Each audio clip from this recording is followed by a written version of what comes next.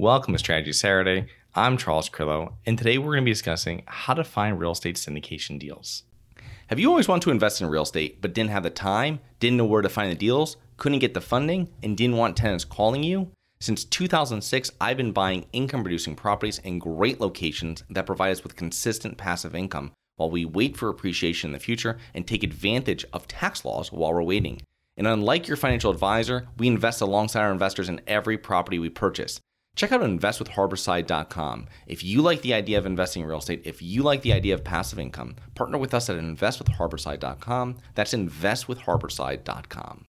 When I speak to a new investor who is looking for real estate syndication deals to invest in, I try to guide them instead towards finding and interviewing sponsors first. Once a potential investor has successfully interviewed and vetted a sponsor, a major piece of due diligence has now been completed. So when a new deal becomes available, the investor is now primarily focused on reviewing the deal, not spending time reviewing the deal and the sponsor. Every time we send out a new syndication deal to our investors, there will be at least a couple potential investors who are now trying to vet our company and the deal at the same time. Not that there's an issue with this approach, but once a deal goes out, we will have dozens of soft commitments coming in and calls being set up by prospective investors whom we need to speak with to answer any of their questions as well. The new investors who have already vetted us have an advantage since they are able to finalize their investment before our raise is filled. The first step is determining what type of investor you are. Are you an accredited or sophisticated investor? So what is an accredited investor? Well, an accredited investor is someone that earns $200,000 per year or $300,000 a year with their spouse in each of the last 2 years and reasonably expects the same for the current year, or has a net worth of $1 million, excluding the value of the person's primary residence. Or they can hold in good standing a Series 7, 65, or 82 license. Now, on the other hand, a sophisticated investor is a sophisticated person or a non-accredited person means the person must have sufficient knowledge and experience in financial and business matters to evaluate the merits and risks of a prospective investment. Once you've determined your accreditation status, next you can begin to search out syndication sponsors. Now, accredited investors will have the ability to invest in all real estate syndication deals. Accredited deals are typically advertised online, on social media as well, and they will state that this is a 506C offering. In other words, a deal only for accredited investors. Deals for sophisticated and accredited investors will be denoted as 506B deals. But you'll not see these deals advertised anywhere since it is against SEC rules to advertise 506B deals. To find these deals, you need to begin a relationship with a sponsor who offers 506B deals. Once you have a relationship with them, they will send you out 506B deals as they do them, and they'll send out as well to the rest of their email list. So where do you find sponsors? Well, you can find sponsors all over the internet. Online forums, podcasts, social media, crowdfunding websites, local meetups, networking with other investors, and real estate investing events.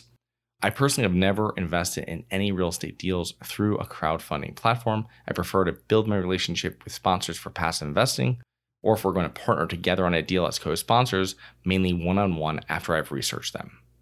As you're finding sponsors, I would set up some sort of sheet that allows you to easily track their firm, the types of deals they do, whether they're 506 or 506B or 506C deals or both, and what types of properties they focus on, multifamily, self-storage, mobile home, and the other information you find relevant.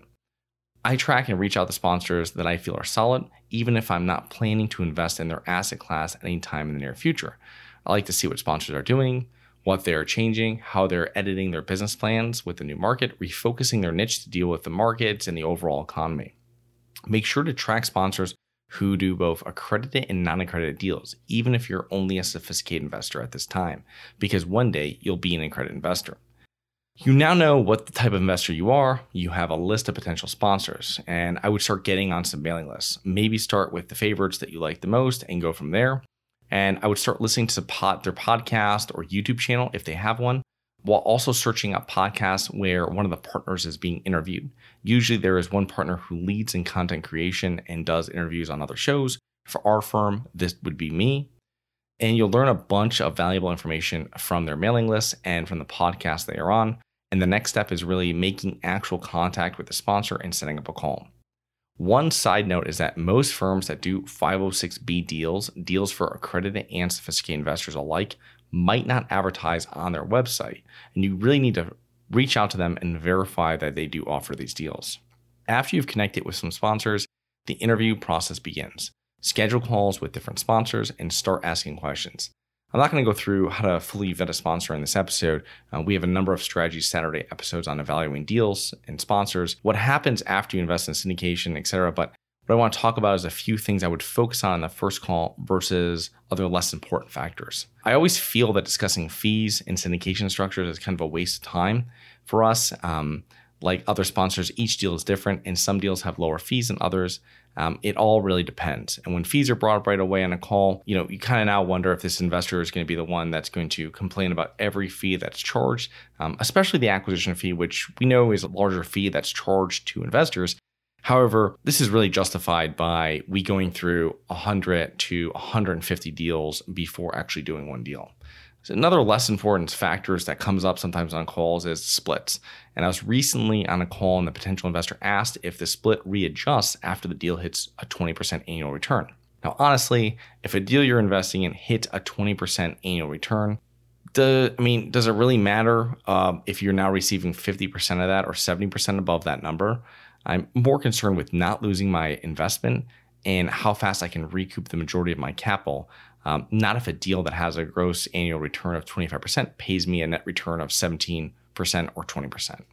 When you're on the call, sponsors request that they send you over some of their previous deal offerings. We usually send out 4 or 5 previous deal offerings, which will allow you to drill down into the details. You will now see their usual fees, splits, etc. I would rather pay higher fees or receive a low return to know that my principal is safer. So by going through, you can see exactly how they structure it, what their loan to values are, and how they value all their different fees and how they usually structure out the preferred returns and everything like that.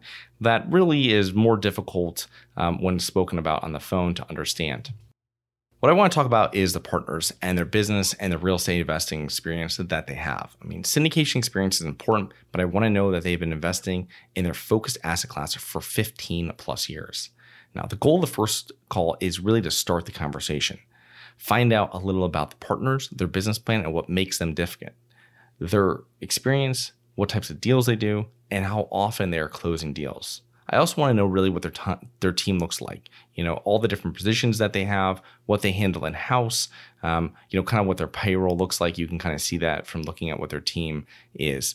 After the call, review the information they send out and make a list of new questions for the next call or email. So I hope you enjoyed. Please remember to rate, review, subscribe, submit comments and potential show topics at globalinvestorspodcast.com. If you're interested in actively investing in real estate, please check out our courses and mentoring programs at syndicationsuperstars.com. That is syndicationsuperstars.com. Look forward to 2 more episodes next week. See you then.